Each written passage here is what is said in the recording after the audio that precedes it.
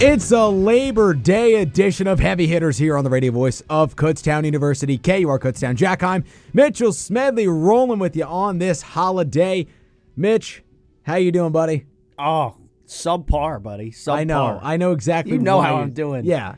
No, besides watching a baseball team that can't hold on to a lead ever, I've been sick all weekend. So we're in recovery though. That sounds awful. On the mend. We're on the up and up. We are, yesterday I didn't leave my room. So today, I'm out at the McFarland Student Union building. I hear your iced coffee rattling around over there. Oh, my bad. Nice. And, so I got out of bed today, which was a step up. But, yeah, it hit me hard yesterday. I felt it, how you can start to feel it on Saturday? I guess not on Saturday per se, but that makes it sound like you did something else. What? Just to start to feel it on Saturday? I don't get it. Okay. Are you talking about benders? Yes, No. Mitch. Yes. No, I would never. The irony, I'll tell you. The irony, I'll tell you. You know how there's like that day you can feel your allergies kicking in and you're like, I'll just ignore it. I'm sure it'll just go away. Because I don't have Claritin with me because I forgot it. You do sound really stuffed up. I still am. But just imagine this, but 10 times worse yesterday. Okay. Not good. Not good. So I apologize to anyone who my voice annoys today, but could have been worse. You could be like really, really raspy and like hoarse. Like I feel like that's even worse. All right. I was about to say something really mean, but I'll hold off. Was it about me? No. Okay. About someone else. Oh, I think I might know who you're talking about. All right. Let's get right into the sports talk here. There's a lot to talk about. Week 1 college football finishing up tonight. We'll preview Clemson and Duke. We'll talk about all that happened over the weekend. A lot of action-packed games on Saturday and another one that transpired last night down in Orlando. Plenty of college football to talk about. Of course, got to dive into MLB. A lot going on there. Season winding down here as we're officially in the month of September. Our first September show. Oh, yeah. So didn't even notice. Yeah. Since Friday was September 1st, and we are a Monday and Wednesday show. This is the first September show for us of the month, and we're glad to be doing it for you on this holiday. Hope your Labor Day weekend has been good. Have to say that before we get into it. And we will dabble into some NFL talk here towards the end of the show today. That's more going to be coming up in hour number 2. So wherever you are listening to us to right now, it is very much appreciated, not only from us two, but everyone at the station listening to our student-based shows. And Mitch, I don't even want to know what you're laughing at right now. Wherever you are listening us to. Listening to us right now. That was awesome. Wherever you are listening us to. I think I just said that so fast I didn't even think about what order I put those words in. All right. That was awesome. Well, thank you for correcting me, Mitch. No, it's not a big deal. It. I found it funny. Maybe pay attention more. Yeah. That's how you drive listenership, Jack. That's true. Pay attention. Marketing. Marketing. Exactly. All right. Let's start with baseball, Mitch. Okay. I thought we were gonna start off on what made you so excited this weekend. No. We'll get to that in due time. Okay. All right. Because that'll take us a lot of the way through hour number 1. That's true. So I'm with it. Let's just get baseball right out of the way early. And a wildcard race heating up. 4 teams vying for that third spot. And I think they're even tied for the second spot too. Reds still on the outside looking in. It's going to be a tight race day by day. You're going to be watching that race down the stretch of the season. Phil's got that top wildcard spot in their grasp right now, and they hold that spot, and I think that's where they're ultimately going to wind up and stay. But, I'm not going to put you, under the microscope here and ask you who do you think is going to make it right now. But what do you think of this race? How do you think it's going to, do you see any teams taking the reins for those 2 spots over the next couple weeks? My ultimate question. I definitely think the Cubs they've put, a couple games of separation there. They're solidly in the second spot. Starting to take aim on the Phils for the first. Yeah. So I think the Cubs definitely have locked into that second spot. That's right. They make a mistake there. They do have a 3.5 game lead for that second spot. No, but there's other teams still within reach for that second spot, is what I'm saying. Exactly. I mean, they're just started a 3-game set with San Francisco. Cubs got the victory 5-0 today. I was actually watching some of that before I headed over here. There you go. And, who pitched for them today? He went 8 innings.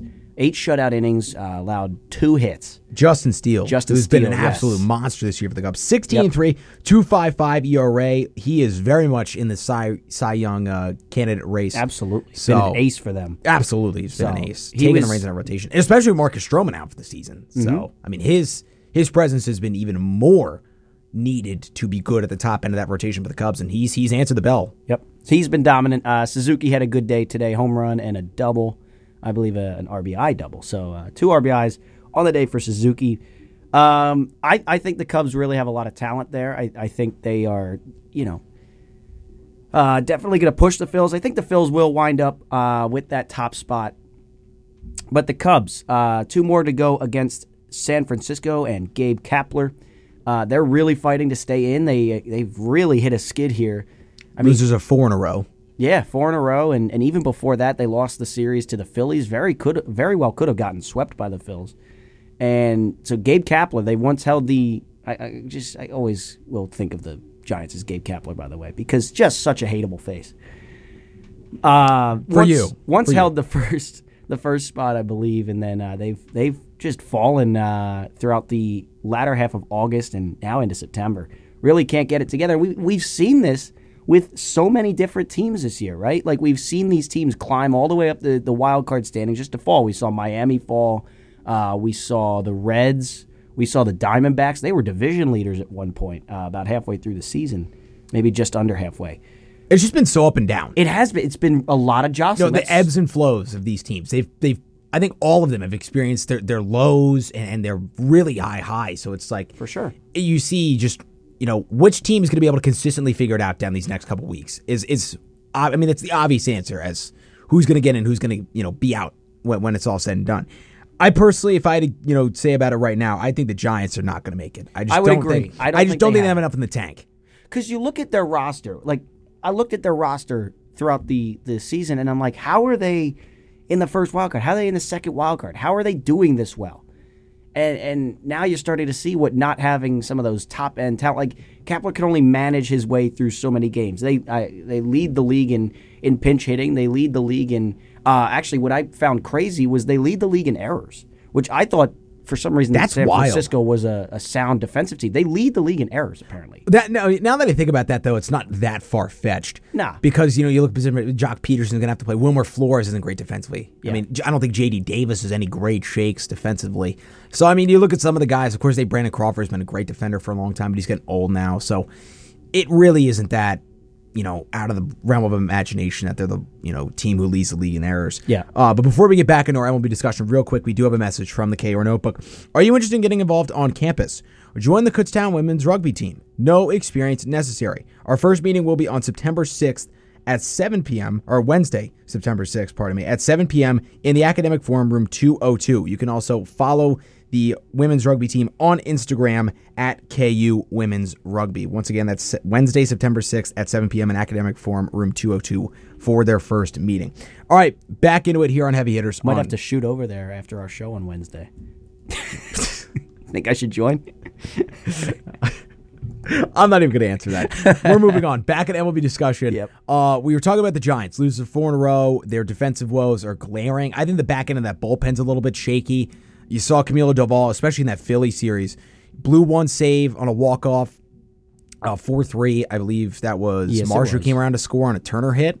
Yep. To end that game. And then Harper tied it off Doval the next day. Yeah. Before the Giants ultimately won that game in extra innings. So, that was the crazy part because they were advertising how great he was, like on the broadcast. He's a good closer, but he has his faults for sure. And he came in, I believe it was like 33 of 38 he had, saved, and yeah, he was good on 33 out of 38 attempts. And then, after Turner got that hit, I was, screaming at my TV, he's now 33 of 39. And then Harper hits the pole, right? And I go, he's 33 of 40, right? It was awesome. What a great high. And Craig Kimbrell, by the way, while we're talking about shaky back ends, Craig Kimbrell has shown some weakness in the last couple of weeks, blowing several saves, which I'll get to in just a second. Yes, we'll talk about the Phillies for certain coming up. Yeah. The Giants, though, I think they're definitely going to fade in September. Which, on brand for Kapler, did it with the Phils. So, good to see that bit's still keeping up.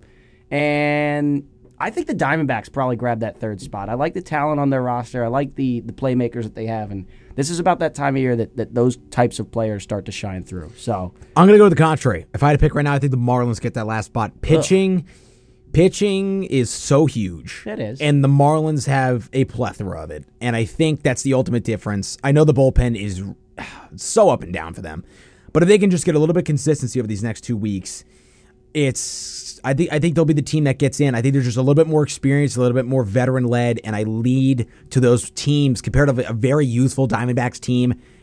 I think they're 1 year away. If I had to say right now, and I was bullish on the D-backs at the beginning of the season. You were. It's a good call. You can go back to this, back to our spring semester show. I said that the D-backs would push for a playoff spot this year, and I was right on the money with that take. And they might get in when it's all said and done. I'm not saying they can't, but if I had to say right now, I'd say the Marlins. I lean pitching. I lead with a veteran team. Give me Miami to get in, but again, there's still weeks to figure it out. So we'll see how it all transpires. But one more point, I think it's crazy that we're going to see a team with negative run differential get in the postseason. Isn't that wild to you? Which one? All of the D-backs, Marlins, Reds, and Giants have negative run differentials. All of them, yeah. All four of those teams are in the negative run differentials. It's just crazy to me. I mean, I think run differential's a huge stat to show how efficient or inefficient a team can be. Again, some blowout losses can balloon that run differential. Yep. But that's what I was going to say. It just shows. I think it just shows consistency because you're not a team who's pushing for the playoffs isn't consistently losing blowout games. For sure. We are in an era where once you get down 4 or 5 runs in the 8th or 9th inning, you're putting in the Dylan Coveys of the world that, couldn't hit the broadside of a barn. Sorry, that came to me. I found that came out of nowhere and I loved it. I'll tell you, there's like this guy on TikTok that I follow. I forget his name, but I just found his videos again recently, like 2 days ago. And he's just this guy that like always has like a sports moment on the TV or something, and he's just screaming in front of it, "Whoa, son! We got it!" And then so he had he showed the 4th miss in a row for the Cowboys field goal kicker. I think it was Maher, right? Yes. And against the Buccaneers in the playoffs. Yep. And he just the camera just starts on the TV, right? And then he just jumps into the frame and just goes, "The Cowboys field goal kicker couldn't hit the broadside of a barn, son." And that's the whole thing. Where usually this guy has like 3 minutes of content. Just that. So that just popped into my head. That's Dylan Covey, though. And we're in an era where there's a lot of position players pitching, where there's a lot of just surrendering the game at some point. And so I think the run differential gets ballooned a tad. But like you're saying, it shouldn't be to the extent that it is. But you see, I think the Marlins are, if not leading, among the league leaders in like 1-run game victories. Yeah. Yes. So they've been doing it all year. Yeah, they keep it. If they're winning tight. And if they're losing, they tend to get blown out a little bit. So I think that's really what it comes down to. Is that a way to win in October? I don't know. I mean, you could look at it. Well, they win when it's tight, but the consistency is what you would like, right? You don't have the consistency there. So yeah. By the way, if there was one thing I could wish, it's that the Giants somehow come back and take this second wild card, and the Phils have the first. So that Gabe Kapler has to come play a playoff series in Philadelphia. We can just send him home in a 2-game sweep, a combined 20-7 score. I think the Cubs would be a really intriguing series for you guys. I do. Well, it would be because I think their Game 1 starter would push you guys. And I think they could push for a Game 1 series win there. I really do. With how good Steele's been this year. He'd be good. I don't want to talk about this now because there's nowhere near set in stone. But I'm just saying, if this were to shake out how it is now, and I think it's more than likely going to happen this way. I will say the Phils did sweep the Cubs in Wrigley. And I believe we took 1 out of 3 from them in Philly. I know. They always seem to get your number in Philly. Even last year. They swept you guys at Citizens Bank. Believe me, I was there. Yeah. Very upset. However, the one glaring exception to that is when we swept them, culminating in the Bryce Harper walk-off grand slam. So. Wow, was that 4 years ago already? That feels like yesterday. Yeah, I'm not really counting 4 years ago. It's one of the best moments of my life, Jack. It's a new manager and a completely different team. One of the best moments of my life. But yeah, it is shaping up to be Phil's Cubs so far. I believe the Phils are 5 games up on the last wild card spot, and Cubs are 3.5 now. So impressive. Chicago has really turned it on as of late. All right, real quick, we got a couple minutes for our first break. I want to talk about one more NL team before we talk about the Phillies a little bit more in depth coming back. I want to talk about the Brewers. I was going to say, is it Milwaukee? 76-60, 16 games over, and I feel this is really just sprung upon. They're the team that this year that I feel like everybody wrote off. I definitely did. In the NL. Definitely did, yeah. That has just surged back, and I think they're still flying under the radar a little bit, personally. I don't think people are talking about this team enough. I mean, they have the top-end pitching rotation talent to scare anyone in the postseason, especially in a wild card round, with the trio of Burns, Woodruff, and Freddie Peralta. By the way, not you, Darvish. Yes, if for anyone who's a loyal listener to the show, you know what Mitch is talking about. If not, don't worry about it. It was not a good moment.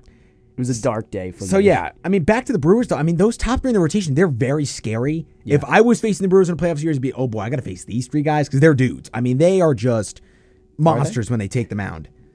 And then on top of that, you got back-end talent. Yeah, Devin Williams and a high-profile closer. Yep. You have a solid bat that you can, look at in Yelich, who's having a bounce-back season, top 10 in the NL in WAR.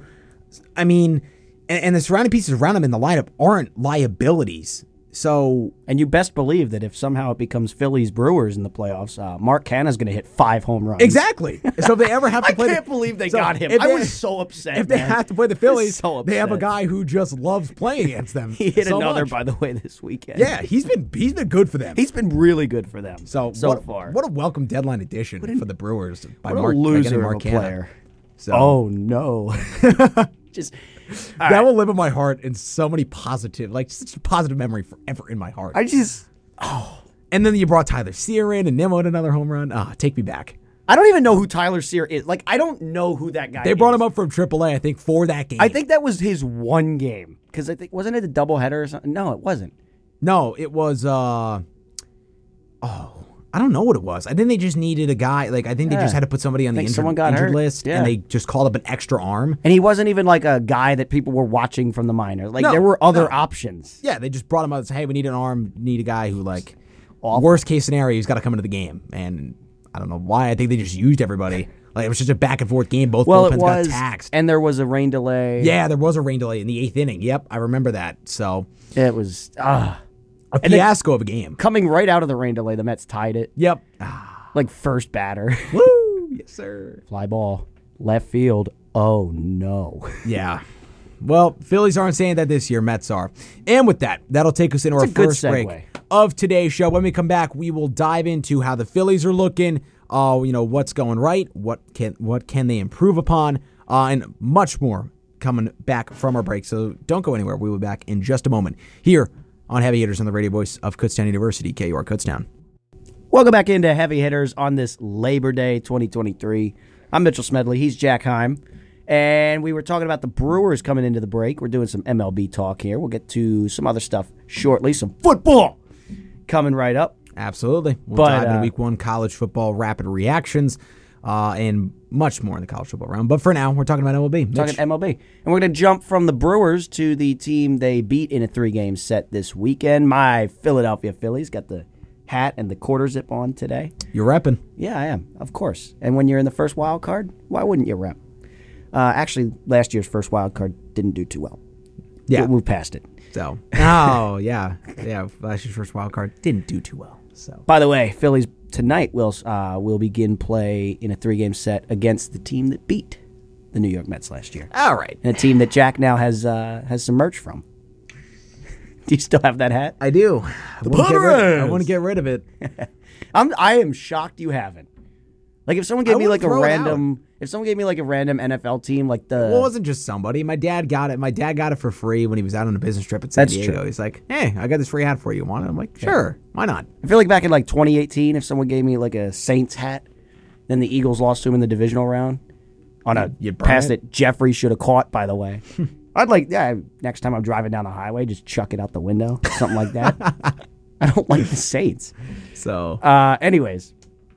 So the Phils, they dropped 2-3 in Milwaukee. The first game, oh man, oh my goodness. So the Phillies were down 3-1. Proceed to put up 4 runs in the 8th inning, capped off by a Trey Turner 3-run home run off of Devin Williams, one of the great closers of our time, and proceed to just, I have a great idea. Let's put in the guy that can't hold a lead to save his life, Jose Alvarado, who I believe it was Jose. It was. Yep, and he walks in a run with the bases loaded. Make it 5-4. Make it 5-4. Jeff Hoffman comes into the game, bases loaded, 1 out, gets a strikeout. Okay, I don't know why Jeff Hoffman's been doing good this year, but I'm not like against it. I don't know. It doesn't feel right to me. But anyways, gets the strikeout. It doesn't feel right. And then induces the ground ball to third base, and Alec Boehm has it go under his glove to clear the bases. 7-5 the final in just a heartbreaking loss.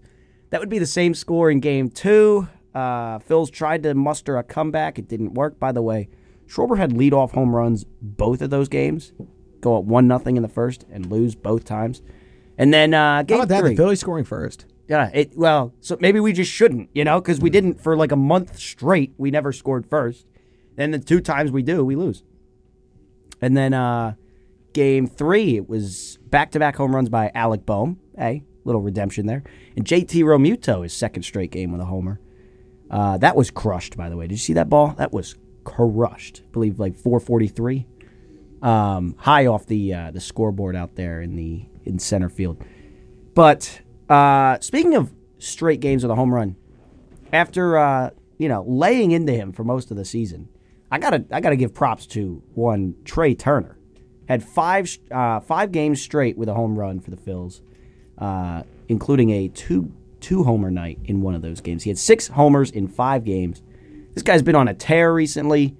It came to a close yesterday, but he did have an RBI single. I believe he also had that was just a single as well that got the rally kind of going for them in the 6th inning. But Trey Turner has been, kicking you-know-what recently. As has, Bryce Harper actually went 0 in the series. So did Bryson Stott. 2 guys you rarely see go 0 in a whole series. But Bryce Harper disappearing in a big moment. No, I'm just kidding. It is Bedlam at the bank! I know. I made it as a joke. He was huge in the playoff run last year. He's like the most clutch athlete I've ever seen. That is. Yeah. I had to be silent for a second. I was like, he has to be joking, right? Okay, actually, real question. More clutch, Nick Foles or Bryce Harper? Ooh, that's tough. I gotta go. If I'm answering the question, it's got to be Foles. I think he delivered a Super Bowl. He delivered a Super Bowl. The first one, by the way. The first ever Super Bowl. Yeah. But, Harper's done it more times, I feel like. By the way, the Phillies... But for a city starved for a football championship. I'm aware. Who has a deeper place in my heart? Probably Nick Foles. But Harper just... every time he's up in a big spot, you expect something great to happen. Recency bias looms large here, just saying. Okay. Fair. But also, you have to think about how many great moments Harper's had that the Phillies have wasted. He just, this was actually going to be my next point. Can't dispute that. On Wednesday, which, by the way, thank goodness you couldn't get off work on Wednesday. Because if we had to come in and do a show after the Phillies lost that game, would not have been pretty. Because Bryce Harper, down by 1 in the 8th, hits a 2-run go-ahead home run for his 300th homer of his career. Big moment. He's kissing the jersey, giving the curtain call, the whole thing. And then Craig Kimbrell comes in and gives up 3 runs in the 9th. I feel like that's the most Phillies thing it is. to do. It is. It happened with Trey Turner. It happened with Bryce that game. It feels like there's even other ones that I'm just forgetting about. They love taking big moments and ruining them. They do. Brings me, they live for it. I feel like there's so many Bryce homers like that this year. Even back to last year, against the Braves. Every game against the Braves is big. Down, I don't know. We were down 1 in the 9th. He hit a 2-run homer into the chop house, and then we give it up in the 9th. That's okay. I'm not salty about it. No, it doesn't sound like it at all. We just need to learn how to hold a lead. The bullpen has been shaky. Jose Alvarado doesn't look like the same pitcher he was early in the season when he was the best reliever in baseball. Sir Anthony looks a little washed as well. Kimbrell looks like he's running out of gas. Why is Jeff Hoffman one of the guys I have the most confidence in? That's upsetting. Okay, this is eerily similar to last year with you. Jeff Hoffman is like this year's Andrew Bellotti. Well, true story. Very true story. Mitch actually was so high on Andrew Bellotti last year. I could not, for the life of me. He was good, and then he was good. This year. He was good. I can't deny that, but it's like you just find these relievers who just pop up out of nowhere to just cling on to. I'm not clinging on to Jeff Hoffman. You're not. I despise Jeff Hoffman, but I feel like we're not like gonna, him. I feel like we're not going to give up release. It's weird. It's a weird love-hate relationship because you despise him. He just shouldn't be like. But you here's my can't lie problem. to me. You can't lie to me. You get a calming presence when he comes into the game. Yes, but okay. So my problem isn't with Jeff Hoffman. I think the problem is I look at Jeff Hoffman and I go, but It's why? what you expect Jeff Hoffman to be. No, and I go, but why is it you and it's not the guys we paid millions of dollars on 2 or 3 year deals? Exactly. to? It's what you expect Jeff Hoffman to be. You don't expect Jeff Hoffman to be a main successful reliever on your team. No, I don't. I expect Jose Alvarado, Sir Anthony Dominguez, And Jeff Hoffman's career would say that he's not this. Gregory Soto. I want one of those guys to be the stud that I can really rally behind and go, this is awesome. Yeah. It's not the way it's been. I don't want to look at Jeff Hoffman. It's like if Edmundo Sosa was powering the Phillies offense. That's fantastic, Edmundo. But this is kind of how it was in the first half of the year. I want to see Bryce. I want to see Turner. I want to see Schwartz. I want to see the big guys do their thing. It's because Jeff Hoffman's not the shiny toy that you brought in to be a big guy in this bullpen. You brought Gregory Soto over to be a good guy. You brought Craig Kimbrell over to be a mainstay in the back end of the bullpen. They haven't necessarily been that sustainedly. They've shown their flashes, and Kimbrell was pretty good for a good chunk of time. Yeah. He's shown the age. I hope and he it's a just needs some factor, rest. It's wear down. I hope he just needs some rest. But and he'll be good to go. By the way, final Phillies point. Speaking of pitching, I cannot wait for the season to be over. But you're going to make the playoffs. To watch Aaron Nola walk. Oh, okay. I can't wait for him to be out of this city. And I have nightmares about us signing him to an extension or giving him a new contract. I have nightmares about it, Jack. It can't happen. It cannot happen. It will not happen. It's going to happen. It will not. I will not allow it to Dave, happen. you know what to do.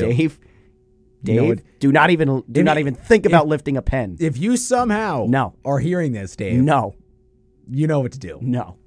So, all right, we're going to move on. I'm going to talk about my Mets for a little bit. Going to keep it brief. Not a crazy lot to talk about. By the way, August was the month of DJ Stewart. We called this guy up from AAA, and he can apparently be the guy who we needed all along. Maybe if we called up DJ Stewart back in May, this team would have been okay. Just saying. Somehow, some way, that's the way it works out. That's not a baseball name. So, DJ by the way, since August 15th, he's batting .358, 9 home runs, 18 driven in, and a .1020 slugging percentage. Whoa. What? That's crazy. This guy was at AAA. That's like Reese Hoskins numbers when he came up. So, he's not DJ. He's Demetrius Jerome Stewart to you. So, thank you for what you've done since my birthday, August 15th.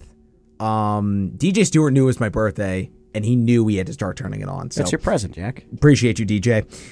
By the way, another gift is the Mets realizing it would be a disastrous mistake to get rid of Pete Alonso. They've already said they're going to keep Pete next year. And when you have a guy who hits 40 home runs and hits a home run every 11 and a half at-bats, I guess that's not too shabby of an idea to keep him around. So, hashtag extend Pete, saying that right now. They better make it happen. This is the message to Steve Cohen and the Mets front office. Again, doubt you'll ever hear this. But sign the man, pay the man. He's the best first baseman I've ever seen put on a Mets jersey in my lifetime. Pete Alonso to Philly, question mark?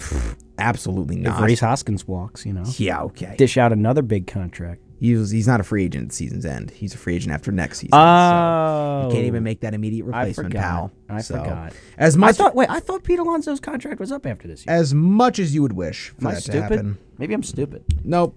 You're not stupid. You just didn't know when his contract ended. Is there a Met whose contract is up after this year? I swore there was. A big one? Yeah, I thought. Maybe I'm not really. We got Nimmo, McNeil, Lindor locked up. I guess I'll just go. Year. So, and then we got a bunch of young guys. So, yeah, nobody really crazy coming off the books. Oh, man. I mean, we're going to fill in some starting pitching, but that's kind of the main thing, and, some bullpen pieces too. But, yeah, that's kind of it. That's all I got on the Mets. How tragic. By the way, love Francisco Lindor. Made a big-time defensive play yesterday, flashing the other over at short, pairing up with recently called up Ronnie Mauricio for a double play. Finally, the Mets decided to give this kid a chance. I mean, he's only been raking at AAA since the start of the season, but, I'm not an MLB executive. What do I know? Why would I call the kid up? Anyway, hits his first MLB hit, 117-mile-an-hour double to right field. Yeah, only slightly hard hit. Then he had a 110-mile-an-hour single that same series. Ronnie's been killing it ever since he's been called up. The baby Mets reunited, being Alvarez, Vientos, Beatty, and Mauricio, all at the big league level, all showing what they can do down the stretch of the season through late August and in September. So excited to see what they can do, how they develop, where they're going to play, all that fun stuff. going into next year. But yeah, all I got on the Mets. And unless you have anything else on baseball, I mean, you think next year's going to be a good year for y'all? I'm really just waiting to see what we do in the offseason. What front office moves. I mean, we fired 4 guys that have pretty significant roles in the organization. They're not going to be talked about. It's, I'm trying to pull up who got fired, by the way. There it is. Pro scouting director,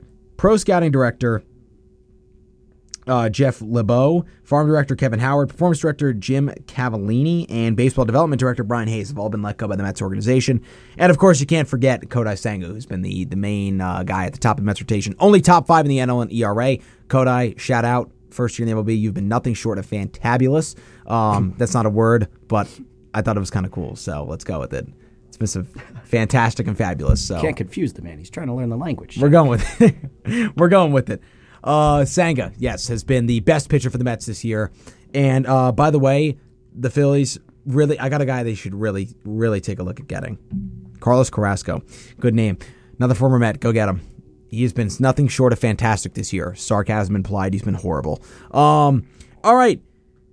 Yeah, by the way, one more point on Pete. If they extend him, he will cruise to being the Mets' all-time franchise leader in home runs. Really? So, yeah, I think Darryl Strawberry is the leader. I think he's got 254. That's it? As the all-time leader, I think. Huh. Maybe he's got more than that. He's not over 300. I know he's in the 200 at some point, but I think it's 254. Gotcha. So. By the way, totally understand the... 252. Darn, I was 2 off. I think the Alec Boehm play That was so close. was comparable to the Buckner play. At first No, base. dude. Yep. No. Yep. One was in the World Series. Another one was in an August regular season game. You cannot. I see you laughing over Technically, that. it was September. Technically, whatever. One was in Game 6 of the World Series to lose them that game. The other one is in a late August, early September game, whatever you want to call it. Was September 2nd. Whatever, September 2nd. September 1st. September 1st against the Brewers Yeah. at American Family Field. So, whatever. Anyway, we got nothing else in baseball. AL race is kind of staying the same. Not a whole lot to talk about there. The Rays, Boring. The Rays, Astros, and Rangers still holding it down right now. The Blue Jays sit a game and a half back of Houston for that 3rd spot, so they're the only threat to either of those 3 teams to jump in. But and then the division winners staying the same. The Orioles still lead the East. Twins are in the Central. Cleveland trying to catch them. I don't think they will, but they have a shot. And then the West, those 3 teams being the Mariners, Astros, and Rangers, going to hold it down with the Angels and Athletics being the measly non-competitive teams that loom behind them. Poor Angels, man. Yeah. Oof. Talk about the flurry of horrific... maybe the worst trade of the deadline of all time. Everybody they traded for, they let go. They waived Dominic Leone. They waived Grichuk. They waived Crone. They waived Matt Moore, one of their better relievers. Really puzzling move there. Ex-Philly. They waived Lucas Giolito. Yep. And I think there might have been one Yeah, what more. was with and all that? Ronaldo Like, Lopez. did I miss something? Like, why are they waiving all these guys? Get under the luxury tax. Oh, They want to yeah. get under I so did they see don't got to that. pay those Yep. penalties. I did see And they that. didn't because Randall Grichuk never got picked up. So I think they're like $2 million over. So adding insult to injury. That's ridiculous. They're over the luxury tax. And now teams So. in the hunt are going to be picking these guys up. They already been picked up. Giolito, Yeah, that's- Moore, and I believe Lopez were all claimed by Cleveland. Yeah. I don't know where Crone went. I forget. This is all merely going off the top of my head. But those guys were all claimed. I think Grichuk was the only. Renfroe went to the Reds. He was another one who got let go. And Harrison Bader, who got waived by the Yankees. Both going to the Reds there. So, yeah. A lot of guys were on the move. A lot of guys got claimed. Some guys didn't. It's just the way it goes. But, yeah, anything else about baseball, Mitch, before we move on? I don't think so. I think we hit everything. Oh, no, one more thing. The Dodgers. Oh, yes. Big time story breaking out today. Julio Urias was arrested earlier today on charges of domestic violence. Another Dodgers pitcher gets caught up in a domestic violence scandal. Trevor Bauer, of course, a couple years back. Now it's Julio Urias, and it's huge because, not only just on the field, of course, that stuff, being an impending free agent at season's end, but of course, obviously off the field, a very serious situation that shouldn't be taken lightly. And, if, proven on these charges, will be dealt with some serious repercussions to suspension and, could maybe never pitch in the league again, depending on how serious the situation. Yeah. This is, again, just breaking out. This is just coming to the light. and in the national spotlight here. So we'll see how this all develops. But right now, Arias is in some hot water for sure, and we'll see how this whole situation develops. But he was arrested earlier today on charges of domestic violence. So crazy how I feel like this stuff just happens too much. Yeah, it's way too much. I mean, he was the only other details I'd add there. He was arrested, released on, I believe, $50,000 bond, and the Dodgers have said that he is not traveling with the team, and that at this time they are trying to get all the facts and they have no further comment. So, understandable that they're trying to work through everything. Understandable he's not traveling with the team. All you can hope that is the organization handles it properly, and all you can hope is that agreed. Justice finds its way. Absolutely, couldn't agree with you more. Whatever Mitch. that looks like. So, and one more thing, by the way, as the Wander Franco situation just disappeared, I heard that there was another case that came up. So did I, but I've heard nothing else since. I've heard nothing since. So, isn't that a little bit bizarre? It is odd. Maybe there's just nothing else. Usually, to report. when multiple allegations come out, it gets settled. I wouldn't say, very quickly, but you would see something else. I would say more recently than we have seen something about him, right? Am I wrong about that? I don't know. In terms of they're uncovering more about the situation at least. They got to be uncovering. Is there an open investigation into it, or is it just allegations? Again, I think it's just merely allegations at this point. I think they're looking into it, but again, I know that both these situations, I believe, happened in the Dominican Republic. Yeah. So I believe their government and their, authorities are looking into what's going on. But yeah, I just find it a little strange that nothing else has come out. I know that sometimes you can't report things out of privacy. Yeah. Things like that. Confidentiality, I believe, it is for the odd. person. Yeah. So it is weird. It is weird. Usually you hear something about someone close to the situation heard this. Exactly. You'd see an insider report something else that a source, leaked another piece of information. But yep. I heard the multiple people report the allegations, and I've heard nothing since. So I just find it not even a minor details come to the light today.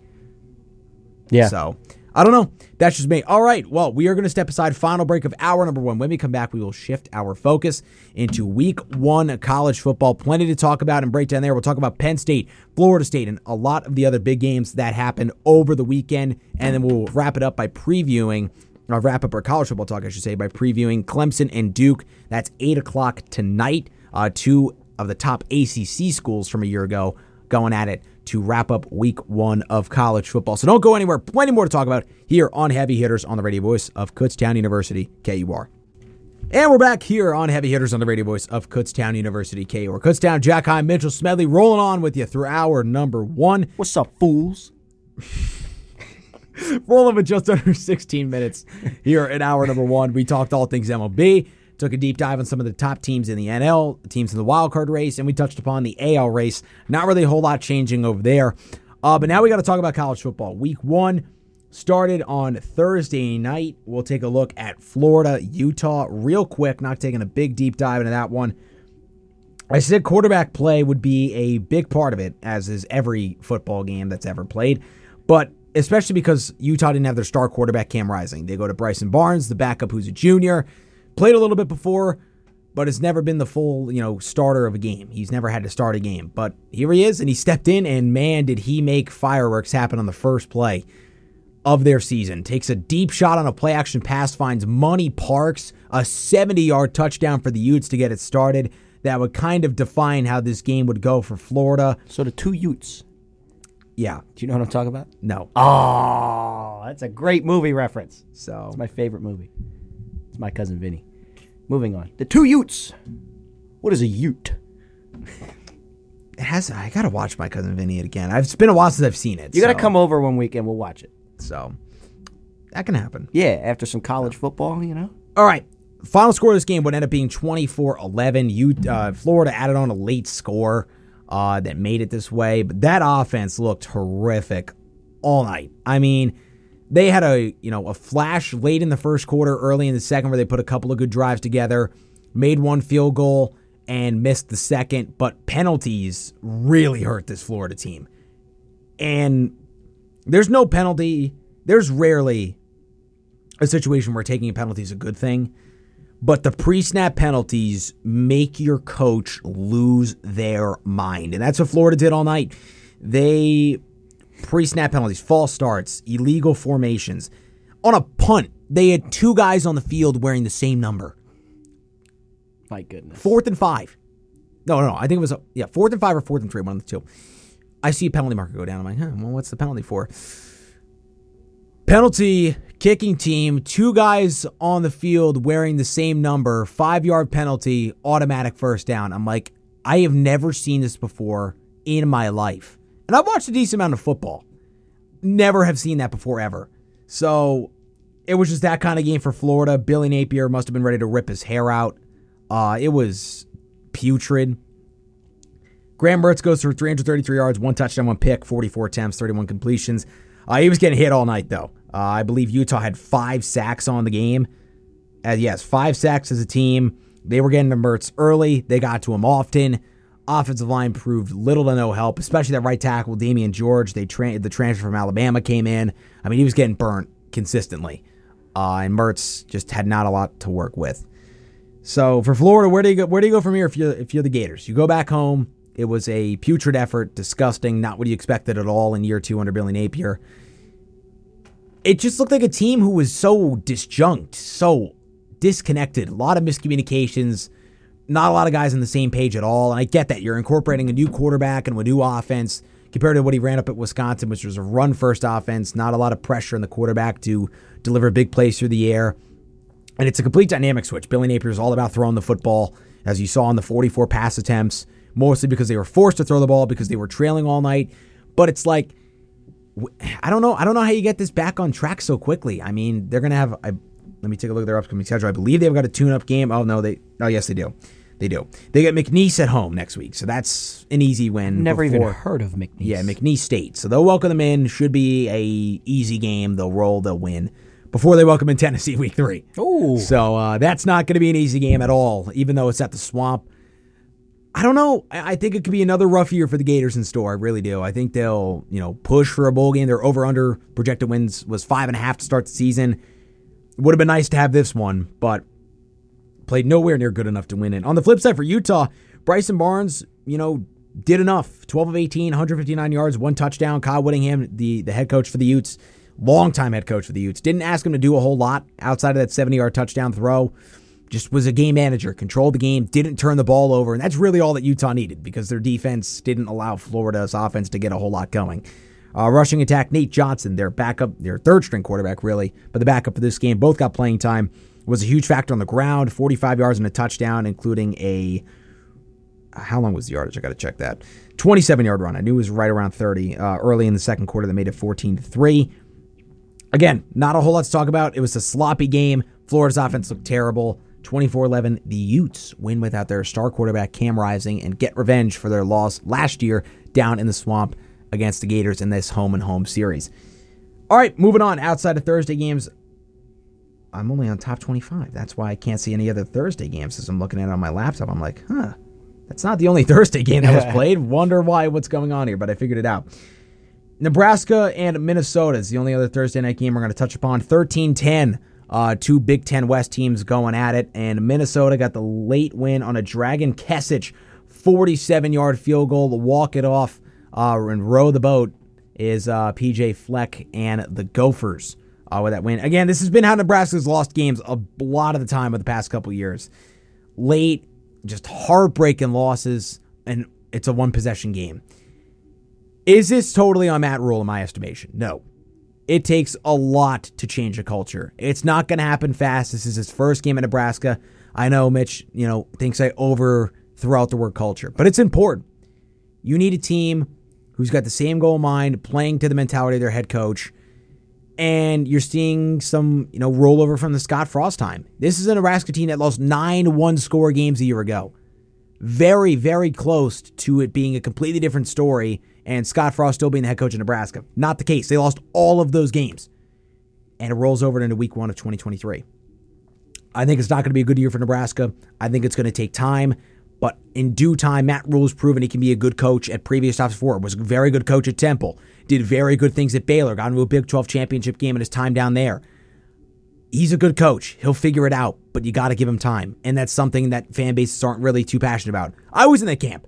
I was not a fan of giving Mike Norvell time to figure it out. But boy, am I glad I did. And we'll talk about the Knowles a bit later on. That's going to be coming up in hour number 2, just because we are about just under 8 minutes away from the end of the hour. But it takes time for coaches to get their system, get their culture, get their ideologies in place, get the right guys in the door, not only coaches, but player personnel. It's not going to be a quick fix at Nebraska. There's programs where you can quickly fix things. This is not one of them. It's going to take time. It's going to take a couple years before they truly figure it out and get themselves back to being, I think, a top 25 team. But, you got to go through the growing pains, and that's just ultimately what's going to have to happen. And, maybe losing some of these heartbreakers is, going to happen along the way. But I think it ultimately is what has to happen if you want to get back to where you want to be and take the necessary steps to go through that.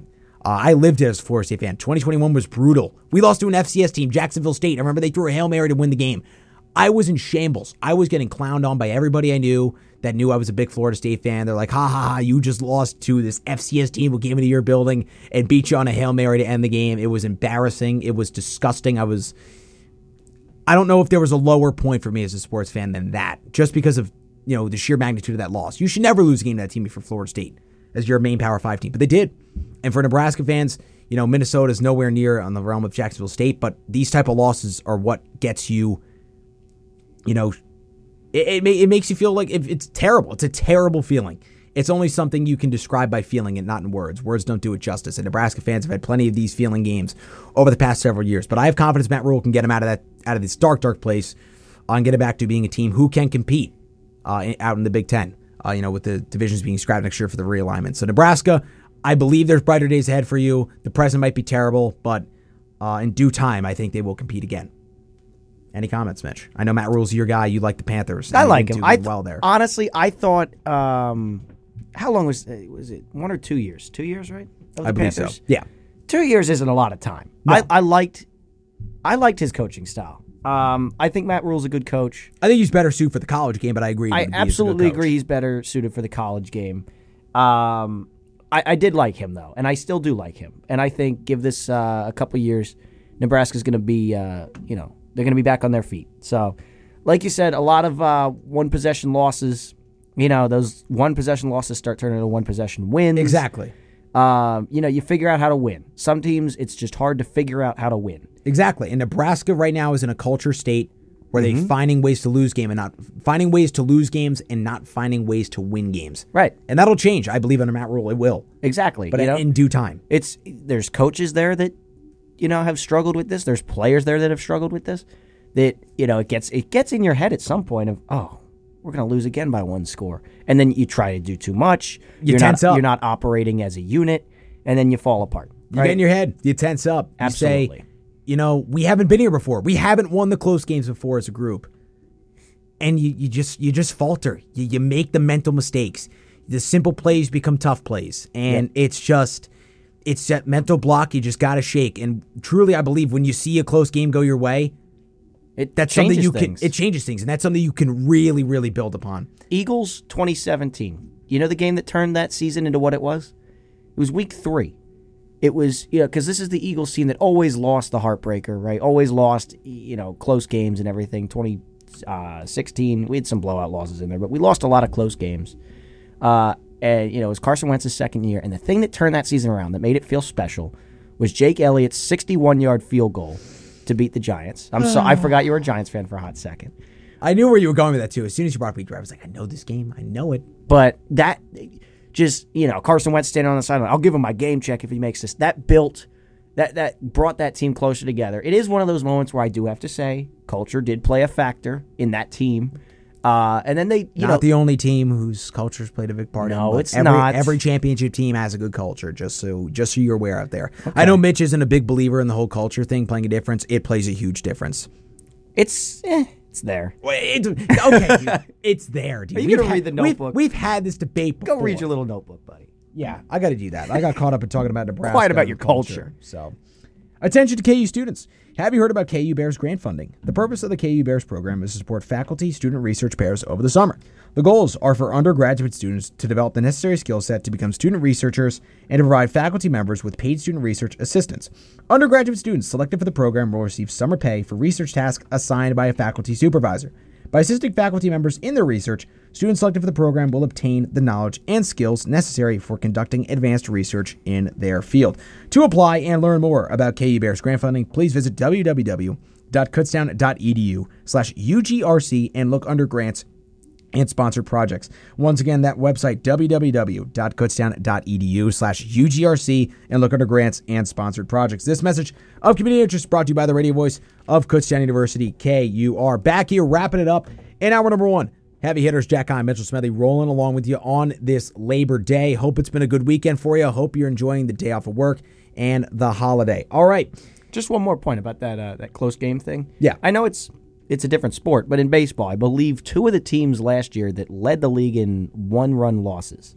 I believe it was the Orioles, and I think the Marlins were up there too. Where are those teams now? After fighting through that and building on, the players and coaches they had in the buildings. Bingo. Orioles leading their division. Marlins fighting for a playoff spot. Marlins now one of the league leaders in one-run games. There you have it, Mitch. No there problem. you have it. Great point, my friend. Thank you. All right, rolling on. We're going to Saturday games. Friday, not a whole lot to talk about. Michigan State looked pretty subpar against Central Michigan. Yes, they won 31-7. It is not a 31. You think of a 31-7 game, you think of a blowout. It was not that. It was I think of the NFC Championship game. It was 17-7 going into the fourth quarter, and they just tacked on a couple more scores. So, all right. Moving on, Saturday games. Like I mentioned, real quick, we are going to have to step aside in just 1 minute, so I'll briefly start talking about it. Ohio State at Indiana, 23-3. Don't get it twisted. Ohio State did not look good in this game at all. The offense looked out of sorts. Quarterback play wasn't really great. Good. They don't have an elite quarterback this year to lean on like they did with C.J. Stroud last year. I mentioned they're going to have to play more complimentary football on the Wednesday show. They didn't really do that. Marvin Harrison had 2 catches in this game, and against Indiana, I would expect a lot more. I would have expected to rout Indiana. Didn't shake out that way. Ohio State got the win very unconvincingly. But, again, there's people overreacting saying, this Ohio State team's not going to do anything this year. They only won 23-3 against Indiana. They should have routed them. I'm not going to overreact and say that. It's week 1. Teams look completely different in week 1 than they do in week 10. That's just the way football works. Some teams come out hot out of the gate. Some teams come out slow. And some of the teams that come out slow look like some of the best teams in the country at the end of the year, and some of the teams that come out with a fast start look terrible because they've run out of gas. All right, well, I will touch more on that point in hour number 2. We're going to step aside when we come back. More college football talk ahead here on Heavy Hitters. On Labor Day, Mitchell Smedley, Jack Hine here for hour number 2. We are talking all things college football week 1. We touched on MLB in hour number 1. And we'll get to some NFL, right? Yeah, we will. Yeah. More in the back half hour too, but we'll get into some NFL stuff too. For sure. We gotta talk about some more games. We gotta preview Clemson Duke. Don't ask me why I did that. But Jack, you asked me how I'm doing in hour number 1. How are you doing? How was your Labor Day weekend? Good. Had some family in town. Good time, and I'll talk about what made it even better. Is coming up here and recapping the games from week 1. Sorry. It's okay. A little tickle in my throat there. So it's way shocking that you had the first voice crack of the day. I know. Compared to me, who's dealing with some ailments in the, what do they call those? Ear, nose, and throat region? Yeah. ENT? An ENT specialist, right? Correct. That's a thing. I know my doctors. You do? Yeah. Best doctor of all is Regs. Shout out Regs if you're listening. To the chagrin of some. Regs, if you are listening, I think you're a great doctor. A radio doctor, if you will. The doctor of cool jazz. Yeah, exactly. Cool Jazz Weekly, shout out. Yep. When that airs, I forget. Played SBA and yes, we did. Hour number 1. So yeah, I should have listened. It got some airtime. Yeah, it did. To promote the show. Moving on. All right, back to college football. I'm sorry, Mitch. You getting a drink? I just heard that in my headphones. What's that? Made me laugh. I thought I turned away. So you did, but I don't think enough. All right, back to college football. Just Enough a bit outside. goofing around here. Yeah. Looking at the top 25 teams, they did pretty well in week one. Not a lot of upsets there. I mean, Ole Miss dismantles Mercer 73-7. Oklahoma just wallops Arkansas State 73-0. Wisconsin. Whoa, really? Holy smokes. Did not struggle with Buffalo 38-17. Tanner Mordecai's first game for the Badgers. Luke Fickell's coaching debut up in Wisco at Camp Randall Stadium. Badgers go to 1-0 there. Biggest game, though. I mean, arguably the biggest game of the weekend. Coach Prime, Deion Sanders, making his Power 5 coaching debut with the Buffs of Colorado. They rolled into Fort Worth, Texas. Shadur Sanders, his kid, throws for 510 yards, 4 touchdowns. School record.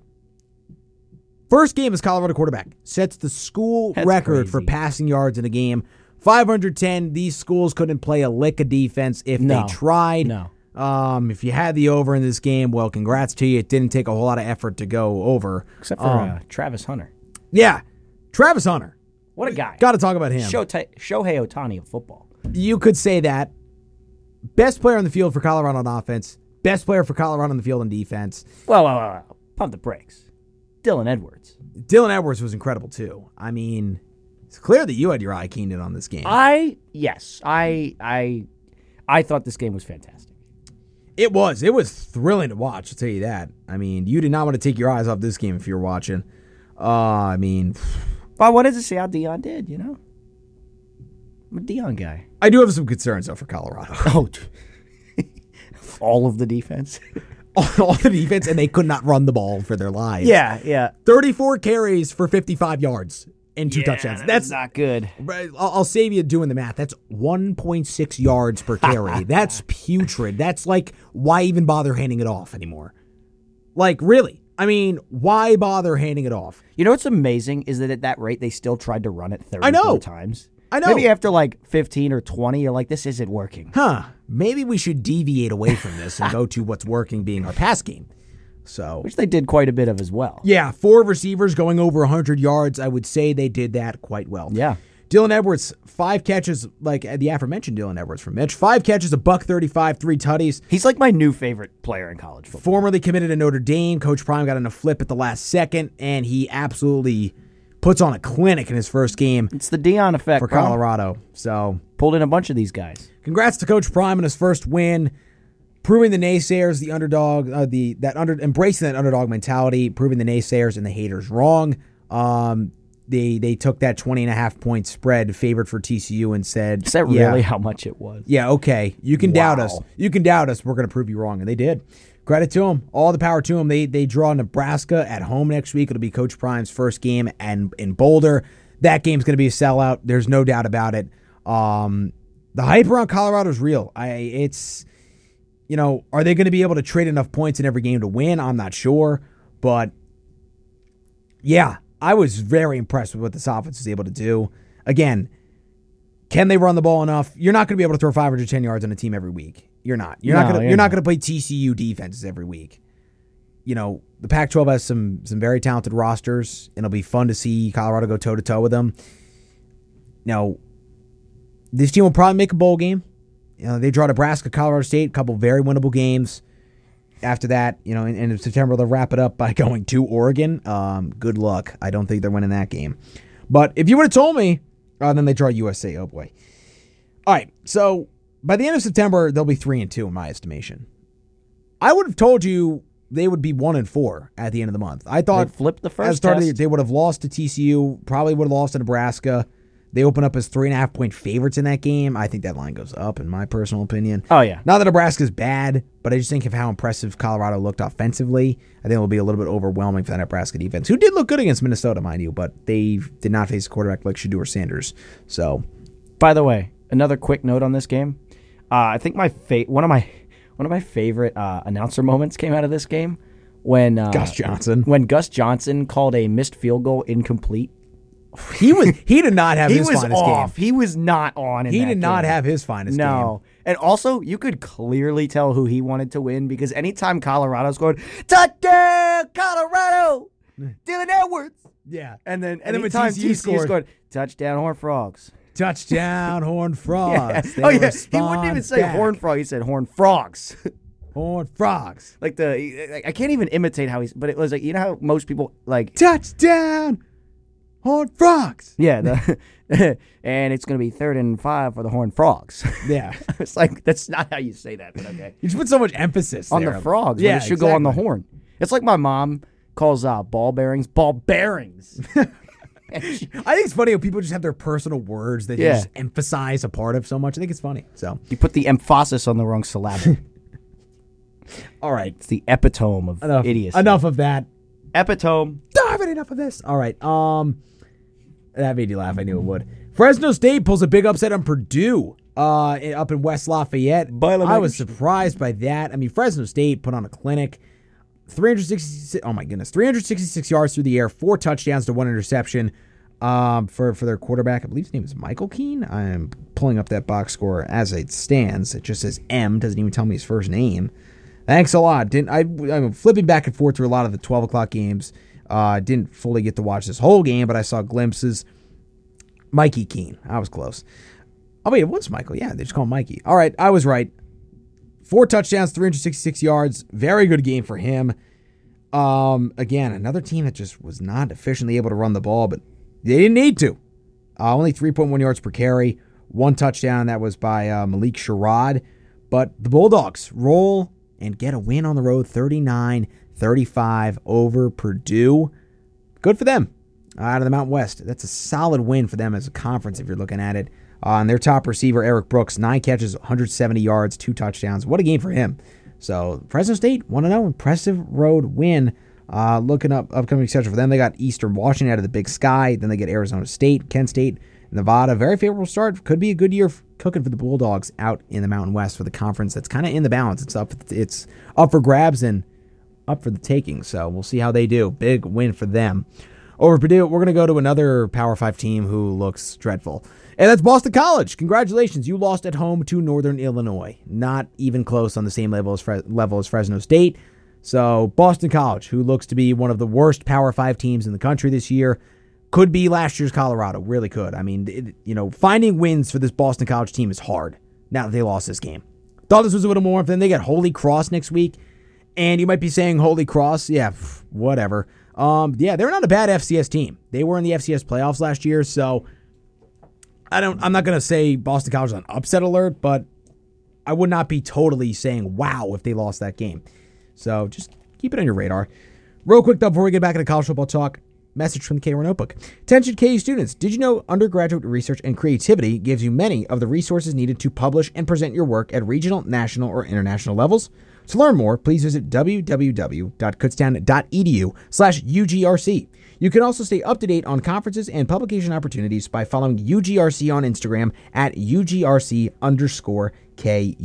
This message of community interest is brought to you by the radio voice of Kutztown University, KUR. All right, rolling back into college football talk, hour number 2 of Heavy Hitters here on this Labor Day special.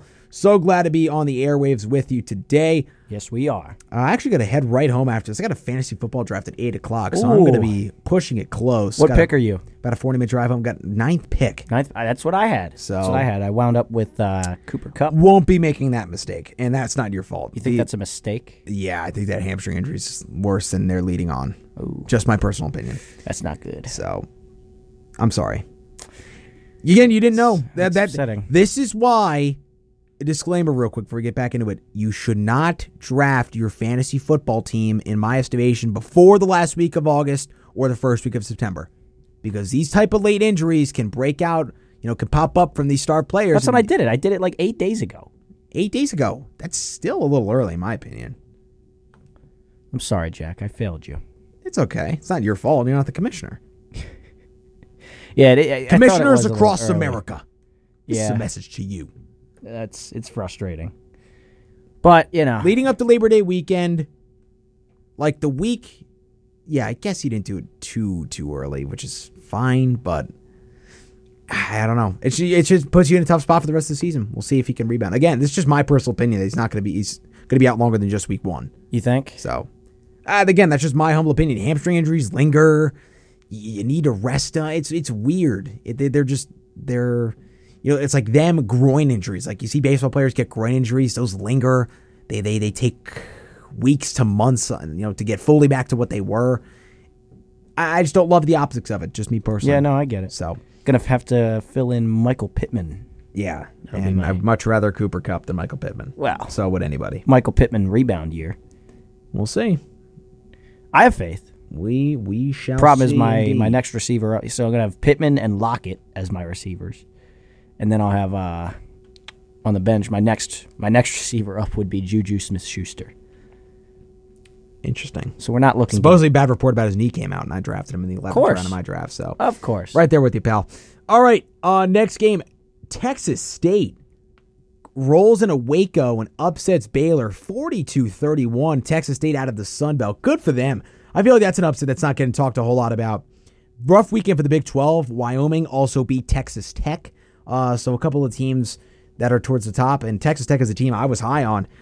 Lose on the opening weekend. So, yes, a great weekend for the Pac-12. 13-0. I believe the first conference to go undefeated in a weekend, in a week, in quite some time. I forget. I heard the stat. I forget what year. But great weekend for the Pac-12 in their last year as a conference. In terms of just having the current members that do now, only 2 teams remain for next year. So we'll see how they fill that in or if they just completely dissolve. Yeah, but Texas State beats Baylor 42-31. Kudos to them. We'll shout out Wyoming as well for taking down Texas Tech. By the way, fun fact, Wyoming, highest elevation stadium in college football, over 7,000 feet altitude there.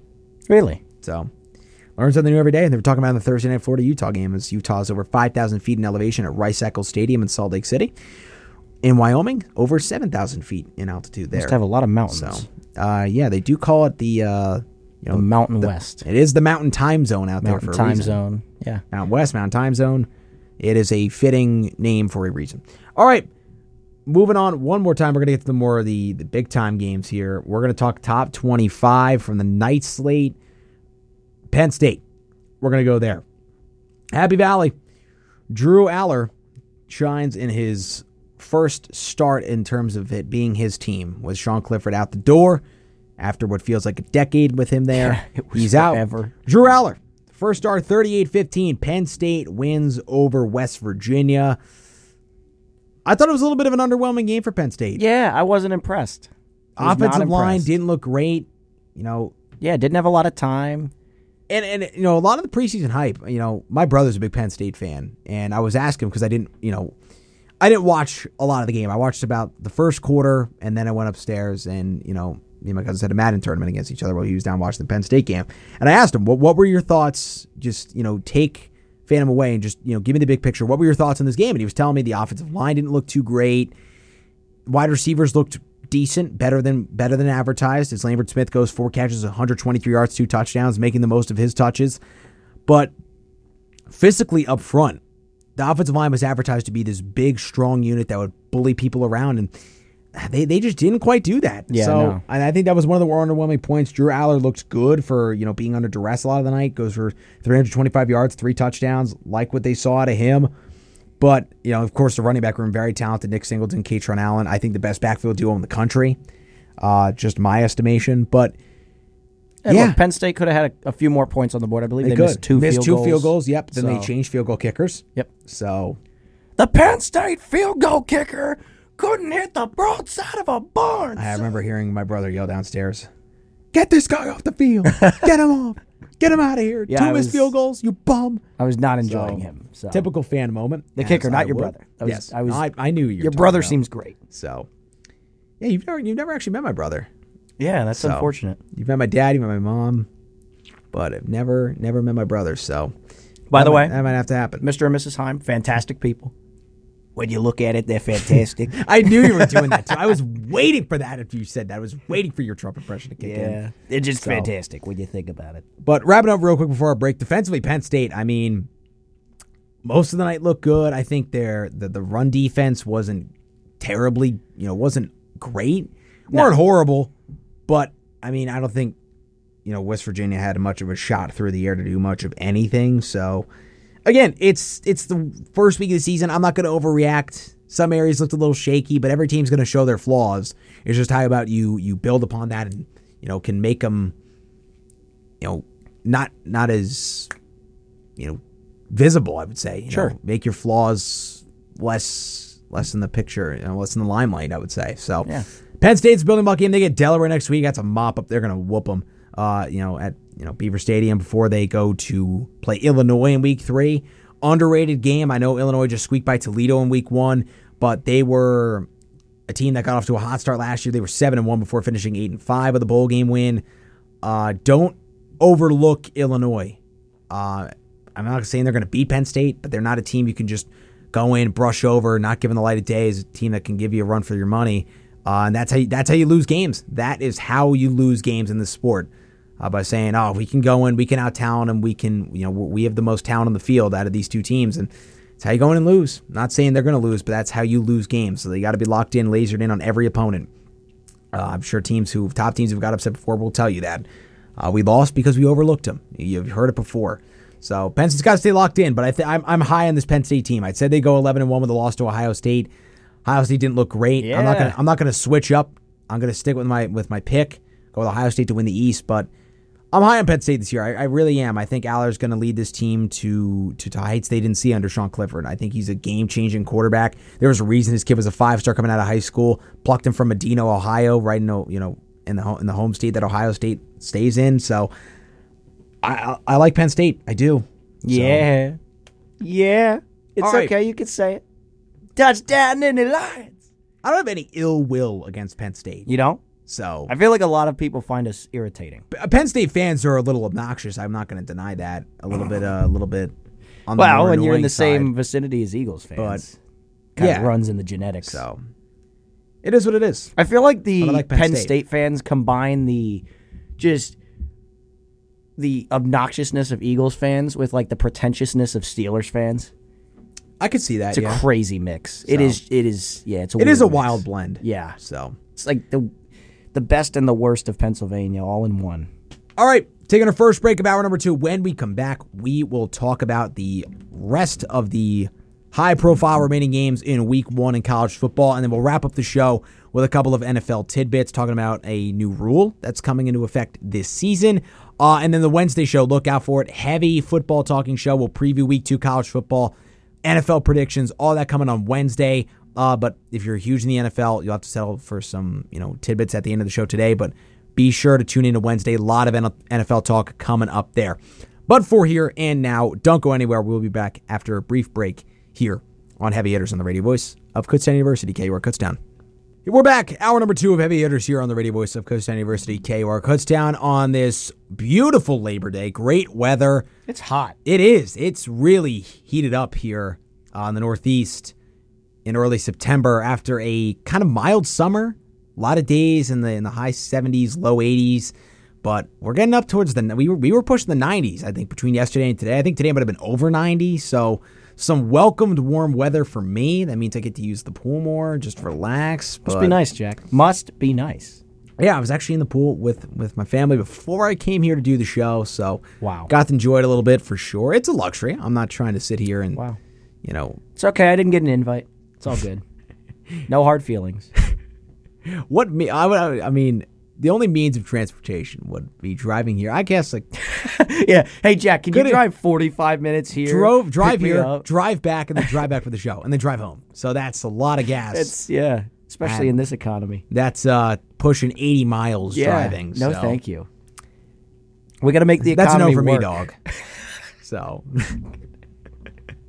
not to the economy working, to the two trips there and back. His plan is to make the economy work, as opposed to the other folks throughout time. That wasn't their plan.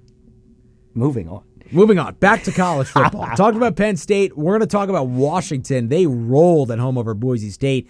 This was Boise. a game pretty much through the first quarter and a half. It was tight. Boise had a lead. I believe it was 13-7 Broncos at one point. And then the Washington offense did what they did last year, and that was just bombard you with deep balls that connected for big play touchdowns. Michael Penix Jr., name might sound familiar for Penn State fans, former Indiana quarterback, had that heartbreaking 2-point conversion, which is still debatable to this day, in Bloomington to beat Penn State week 1 of the COVID season. I'll never forget it. My brother's friends were over at the house. They were in shambles after that loss. Yeah, that wasn't good. So Michael Penix goes for 450 yards, 5 touchdowns in this game. Big game for a couple of the Washington receivers. Jalen McMillan, I believe their top receiver from a year ago, back for the Huskies. He had a big game. I was trying to see that. Couldn't see his name. Odunze, I believe that's how you say it. Odunze. Odunze? Odunze. Yeah, that's what I'm going with. Odunze, 132 yards and a touchdown. Also for the Huskies, he led the charge receiving wise. McMillan, a good game as well. Washington cruises 56-19 over Boise State. They start 1-0. Some people were saying, that minus 14 spread for Washington could be a little bit deceiving. Boise could keep it close. Was not the case. It was a rout up in Seattle. So I don't know. I don't know actually if Washington is like the university. I think it's in Seattle, but we're going with it. I know Gonzaga's in Spokane, Washington. That's all I know. Just is that where Gonzaga is? Yep. Spokane, I never knew. Spokane, Washington. Yeah, that's odd. Like I always, for some reason, thought like Notre Dame was in like North Carolina. Nope, they're in. Couldn't have been further. Couldn't have been off. Indiana. Yep, Indiana. So that South Bend, Indiana. Certain things, really, really surprised me. I still don't know where Duke is. North Carolina. Oh. Okay, well, maybe that's my problem. Yeah, Duke is in North Carolina, Mitch. Okay. So, well, you live, you learn. Well, if they're rivals with UNC, I guess I should have known deduce that, what right? state they'd be in. Well, I mean, Eagles and Cowboys are rivals. I mean, yeah, but it's different. That's pro football. Like college, you think of rivalries, you think of geographical sense. I guess. Like Penn State, rivals with Ohio State. Close. It's a whole state away. Yeah, but they're close enough. Rivals in Michigan. By the way, crazy close, but it's close enough geographically. Random geographic thought. Did you know that Pennsylvania borders Canada? This by shocked Erie? me when I learned it. Yeah, that makes sense. shocked me when I learned that. So, you just handled that much better than I did. I had like an existential crisis. well, I knew Lake Erie is close, like it's with New York and stuff like that. Yeah. So, I guess it can make sense that it borders Canada. It's not that shocking to me. It's a water border. So, yeah. Yeah, that was crazy. All right. Moving on. Last college game we're going to talk about before we preview Clemson Duke and then wrap it up with some NFL talk before I get out of here today.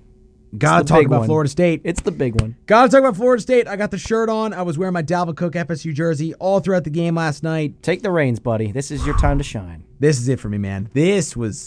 I was waiting so long for this game. So much hype. Biggest game of the weekend. Number 5 LSU, number 8 Florida State, down at Camping World Stadium in Orlando, Florida. I had goosebumps all over me when kickoff happened. I was blasting the war chant leading up to it. So excited, and it happened. First half was shaky. You can't lie. I watched this game from start to end, of course. It was rocky. There were some mental mistakes, a couple of dumb penalties. By the way, refs in this game were horrible. I'm not even going to waste any more time talking about that. They were horrific. That's it. Said my piece about that. Now diving into the game details. LSU kind of had control in the first half. They pushed us around at the line of scrimmage. They were able to throw the ball very successfully, get their way down the field. But man, when they got in the end zone, FSU locked up. They played bend but don't break defense in half number 1. Multiple times LSU got inside the red zone. They couldn't score. Couple of fourth down stops. First drive of the game. Yeah, big first play. Drive. Big 55 yards down to the 20. To get inside the 10 on a connection to the tight end Mason Taylor, son of former Miami Hurricane and NFL player Jason Taylor.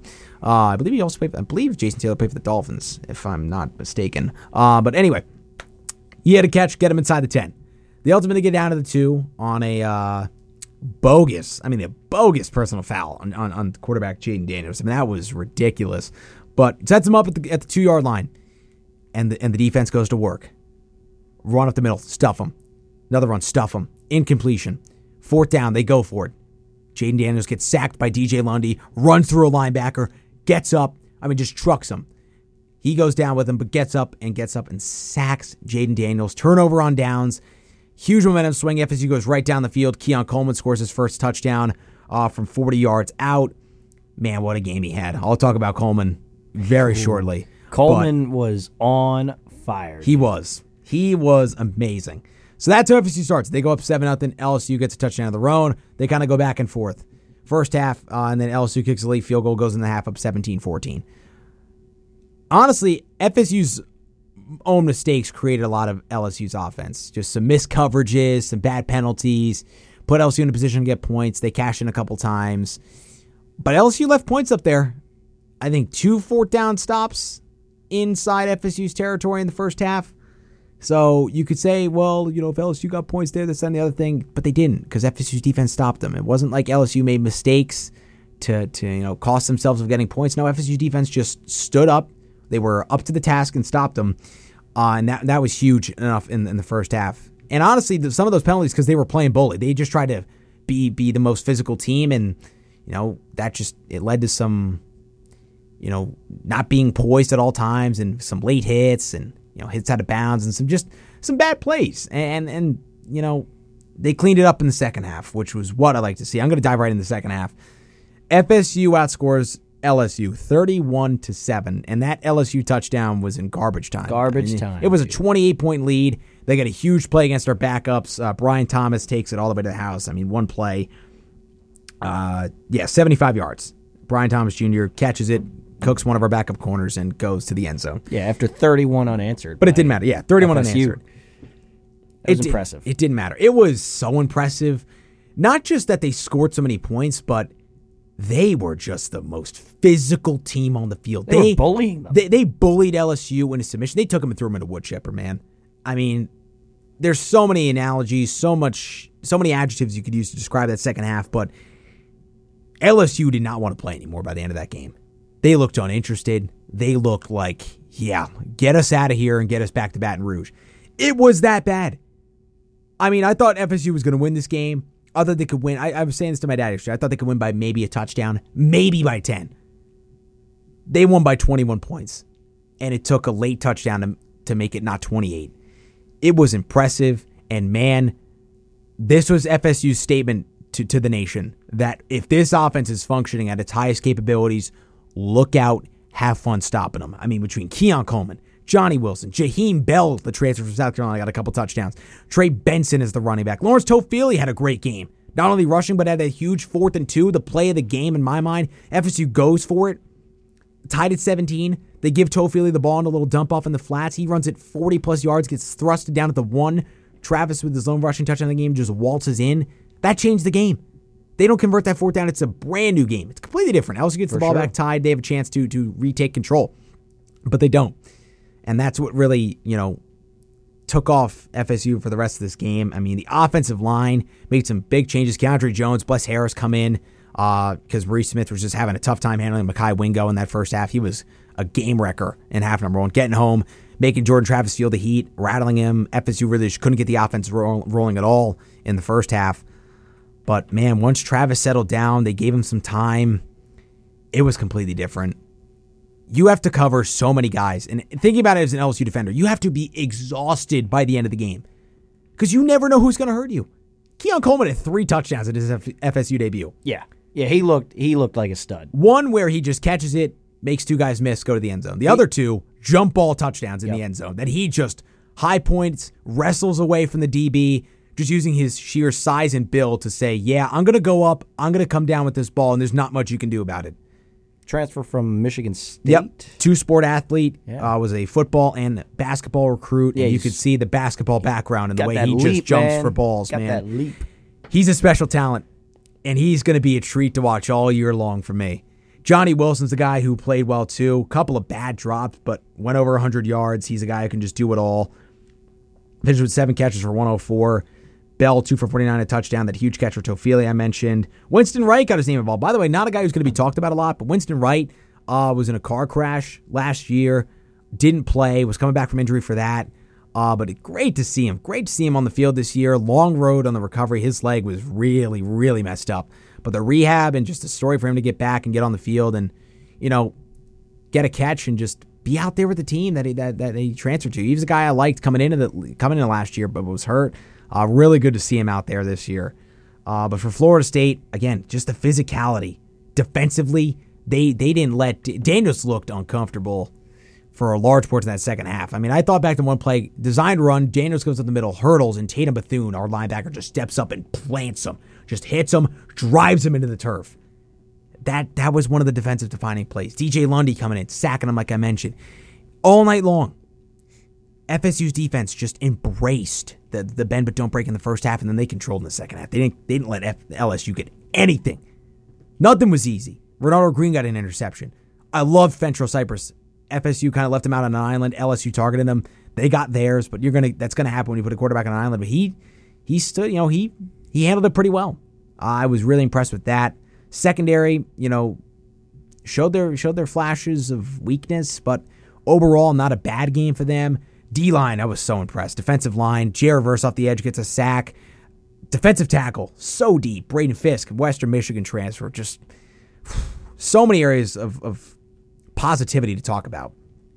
But, man, I said I was going to talk about it earlier. That culture, what Mike Norvell has built down in Tallahassee. This is a game where FSU, people talking about preseason hype. They were on preseason magazines, this, that, and the other thing. A lot of people on their college football playoff. But you had to see, was it real against LSU? And I think it's real. I'm not saying they're going to go to the playoff. I'm not saying they're going to win the Natty. You got to take it one week at a time. Well, I did see that right now the matchup for, I believe it's the Orange Bowl. So projection would be FSU Penn State. So and that would be a treat to watch. That would be an exciting That game. would be awesome. I'd love to see that happen. Yeah, that'd be cool. So on New Year's Eve. Probably Eve or New Year's Day. Yep. So one of the two. But yeah, I would love that. But overall, my final thoughts in this game, Florida State were the most physical team. They played the role of the bully, and they played all night long. They came in believing that they could push LSU around, and for those final 30 minutes of the game, they did. They wore them down. They exhausted. By the way, didn't really talk about the LSU positives. Offensive line. LSU, one of the best offensive lines, I think, in the country, especially in pass pro. They really gave Daniels a lot of time. I was really impressed with that. But one more thing. Back to that defensive line for FSU. LSU's natural run game, not quarterback runs off of scripted passways by Jaden Daniels. LSU got nothing. They got nothing. They couldn't get a push. And it started from that first drive, but they couldn't get a push inside the 5 to get into the end zone. That set the tempo all night that they were not going to be able to run the football against this FSU front. And that's what stood out to me most. It really, really did. Linebackers play well. I mentioned so much of the positives for FSU, but I think that LSU positive, pass protection, I think that front seven. Harold Perkins, one guy I didn't talk about for LSU. He was a ghost. I mean, he was a guy who was electric last year for LSU's defense. So many big plays. He was a game-wrecking guy. He did not have an impact on this game whatsoever. He was absent, silent. You saw him out there. He did not make an impact. FSU neutralized him. He just could not find a way to get his name involved in this game. So credit to FSU for that. Huge win. 45-24. LSU's got to find a way to rebound. Concerning comments, though, from Brian Kelly after the game, LSU's head coach. Direct quote. This is not the team that I thought we had. Along those lines. I don't know if that's direct, but that's along the lines of what he said. That's concerning. Is it not? Yeah, it is. Like when you're ranked 5th and you come in and you say that after the game, this is not the team that I thought we had. That you're not saying that this isn't the team we're going to be, this isn't who we are. You're saying this might be here to stay and it's not what I thought. Like this is something that might not be changeable. Yeah. As an LSU fan, I would be a little concerned about these comments. Yeah. Yeah. This might be a thing that lingers over throughout the whole season. So that is not good. FSU was the better team. I think LSU is the more talented team, right? Recruiting, if you look at recruiting rankings for the past couple of years, LSU beats FSU. They're the deeper team. I'd say probably, the more athletic team, this, that, and the other thing, but whatever. FSU was the better team yesterday, and they proved it over the course of 60 minutes, and there was not a shadow of a doubt that anyone walking out of that game said FSU was the better of those two teams. And I love it. This is a statement game. This shows that FSU belongs back at the big boy table. And I can confidently say that for the first time since 2014. A long time coming, but Mike Norvell, I will tip my cap to you however many times it takes for what you've done with this program through the lows. That lost to Jacksonville State. Last year, losing 3 in a row to Wake Forest, Clemson, NC State. But last year overall was a good year, 10 wins. Had to have a building block year. But FSU is back amongst the national stage as one of the top teams in the nation, and I could not love it more. All right, when we come back, final break of the show, we will quickly preview Clemson and Duke, and then talk some NFL stuff, new rules, new rule for this upcoming year, emergency quarterback, and then touch upon, some rosters and other stuff before we give our main predictions on the Wednesday show. But as always, before we go to the break, I want to thank everybody who's tuned in, whether you're just tuning in now or you've tuned in from the start. Very much appreciated. We will be back after a short break, final break of today's show on the Heavy Hitters Labor Day special. Don't go anywhere. And welcome back into Heavy Hitters. Give me my volume down here. Yeah. My bad. That's my bad. It's Mitchell Smedley, Jack Heim here for the final segment of today's show here on Labor Day. Phillies just got underway. Kyle Schwarber leadoff walk against the Padres. And why am I blanking on the name? Is that Petco? Yes, Petco Park, Rich Hill on the mound for the Padres. Yes, sir. And Taijuan Walker, I think, on the mound for the Phils. Yep, I looked at it earlier. You are correct about that. Taijuan Walker correct. On the bump. Nice. All right, we're going to preview Clemson versus Duke, and then we'll go to some NFL talk here to wrap up the show. Sounds good, buddy. Here on this Labor Day, Clemson, Duke tonight on the road is number 9 Clemson. It's been a good weekend for the ACC. I didn't really talk about it, but North Carolina convincingly beat South Carolina in the Duke's Mayo Classic down in Charlotte. 31-17, the Heels won. Drake May threw a couple picks. Wasn't his best game, but the rushing attack was huge for North Carolina, something that was so bad for that offense last year. But British Brooks goes for over 100 yards on 15 carries, so good for him. And Amari Hampton had a couple rushing scores for the Heels. They looked good, they were physical, and they bullied South Carolina at the point of attack at the lines of scrimmage. So good win for the Heels. And Matt Brown getting his 100th career coaching win, now at 2 schools. Has 100 wins at Texas, and now got his 100th win as head coach of North Carolina. So congratulations to him. All right, but previewing tonight's game, Clemson and Duke. The question is, what does this Clemson offense look like under new offensive coordinator Garrett Riley? If the name sounds familiar, he led TCU's offense last year when they went to the national title game with Max Duggan, Kendra Miller, and Quentin Johnston. So a lot of the talented names there. Comes in and takes over this Clemson team who has high hopes. They've won 7 of the last ACC championships. Has been the main power in this conference under Dabo Swinney for nearly the past decade. What does this offense look like? How much does this raise Cade Klubnik's game? Because Klubnik looked okay last year, but he was a quarterback prospect with a lot of hype around him. High 4-star, if not a 5-star quarterback out of Texas, was immensely talented at high school, at the high school ranks. But the expectations are high at Clemson, and as they should be. They're number 9 in the country. What does this offense look like? What do they come out and do? What do they show the first night? Will Shipley's back, of course, their star running back. This isn't an overly talented wide receiver room. We've seen a lot better wide receiver rooms at Clemson over the years. Of course, think about their national championship team, Deshaun Watson. They had Hunter Renfrow and the likes of that crew. Sammy Watkins there. DeAndre Hopkins. Throwing out some names, boy. I mean, Clemson has had some very solid receivers over the years.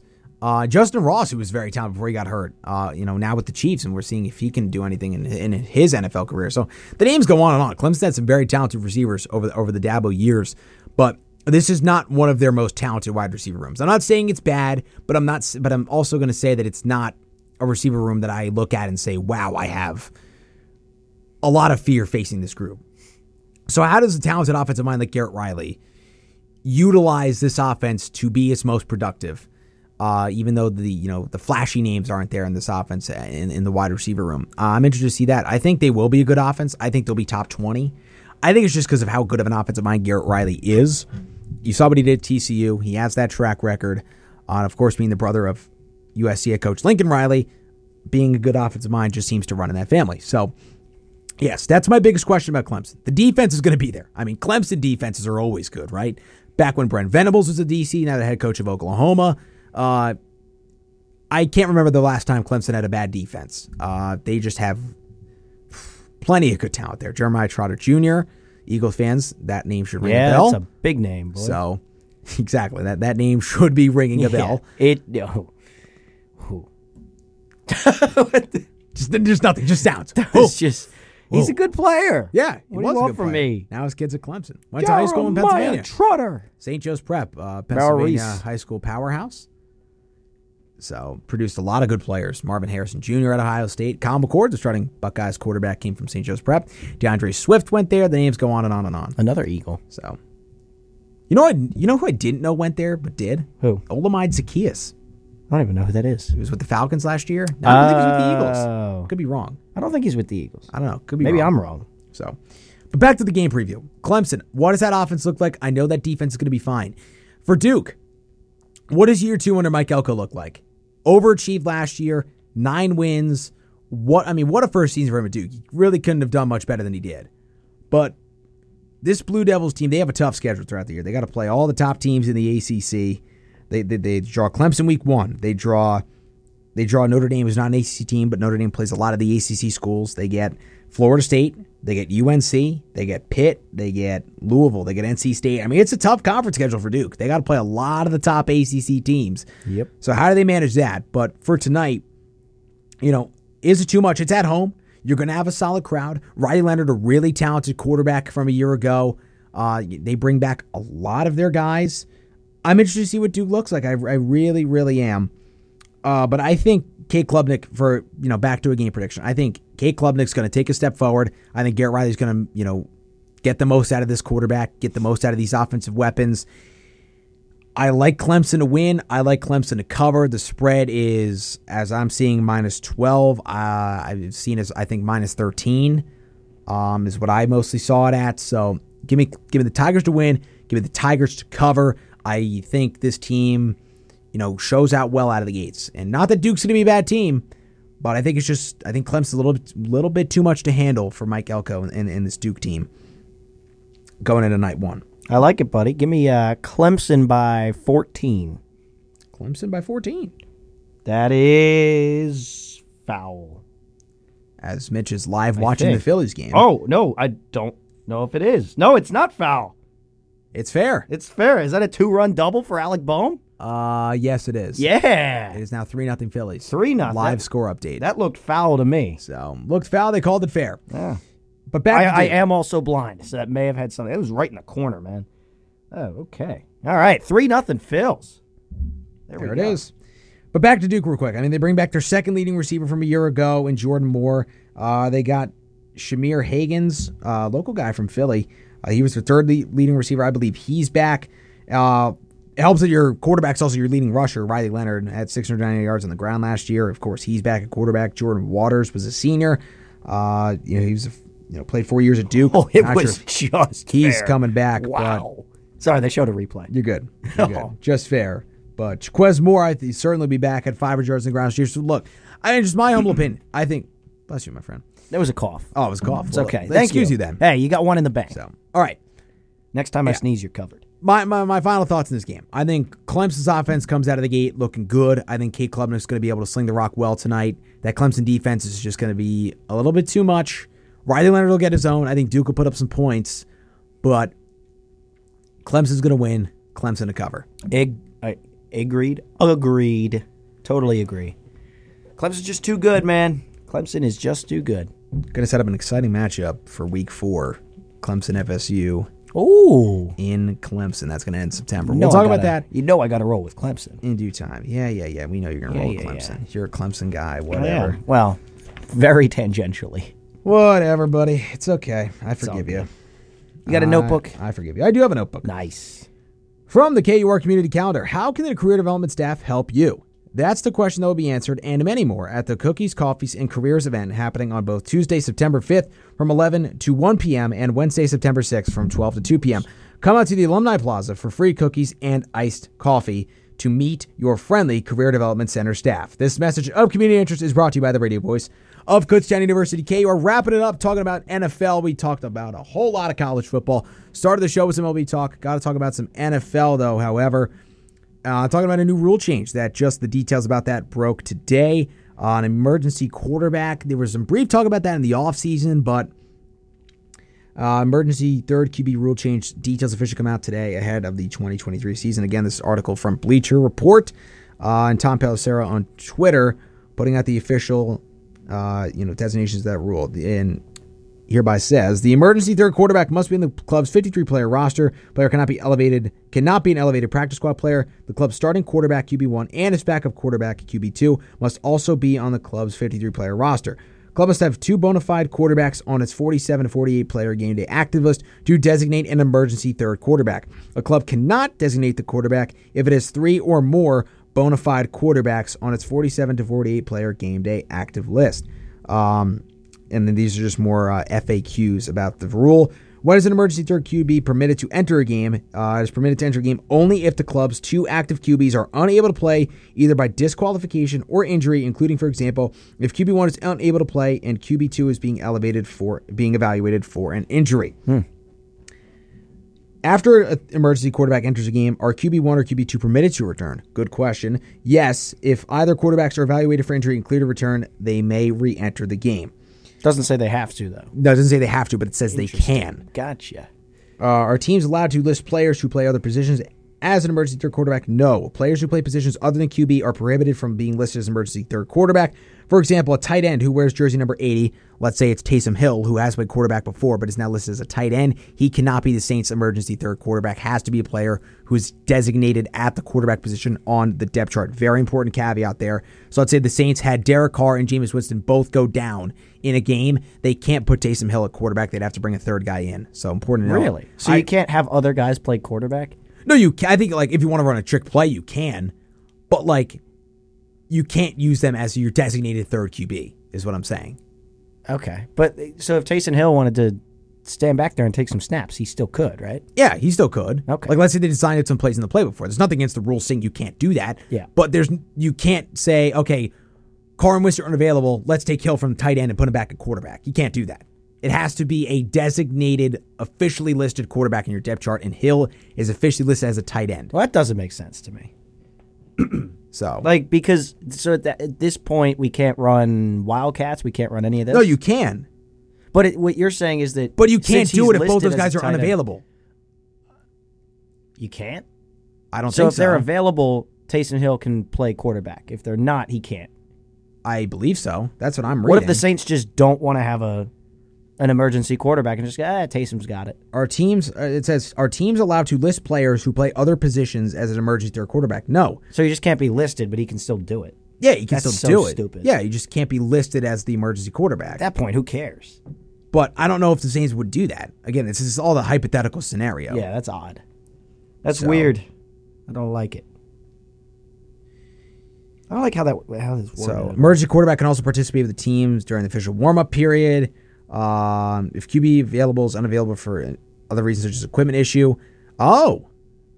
Emergency quarterback cannot enter the game if QB1 is unavailable and QB2 has an equipment issue that requires him to come out of the game. So let's say you have a helmet issue as a quarterback. Oh, man. If you're the QB2 and have to come out of the game for a play or two, you're going to have a position. You got to have somebody else play quarterback. Oh, man. That's wild. That's awesome. So Taysom Hill could play quarterback then. So, let's say your QB1 goes down and a helmet issue transpires with your other quarterback, and you don't have any timeouts to burn, to try to fix it, or he has to come out of the game. You got McCaffrey at quarterback. You got somebody else going in. CMC's playing QB. Heck, we got Rashad Penny or DeAndre Swift back there playing quarterback. Dallas Goedert's taking snaps back there. But see, what I'm saying is, Saquon, you're playing QB. Say Derek Carr is healthy, right, and he's playing, but they want to have Taysom Hill take some snaps on a drive, right? They want to have Taysom Hill play for that drive because it's the Saints. They're weird. They can still do that. They just can't list him as the emergency quarterback. I believe that's correct. So weird. Does it have to be the emergency quarterback that comes in if both of those guys are hurt? Yes. Why? I believe so. I don't know about that. I don't know if it has to be. Right. That's what I'm saying. But it more than likely will be.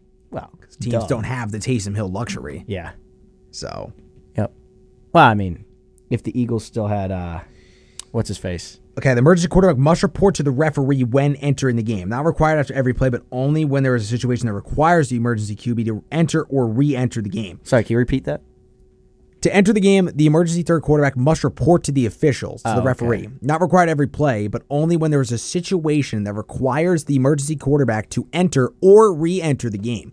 And a sportsmanlike conduct penalty will be assessed if the emergency QB does not properly report to the referee upon entering the game. The referee will confirm with the head coach that QB1 and QB2 are currently unable to participate, but it is not the responsibility of the refs to determine the legitimacy of the injury or medical examination.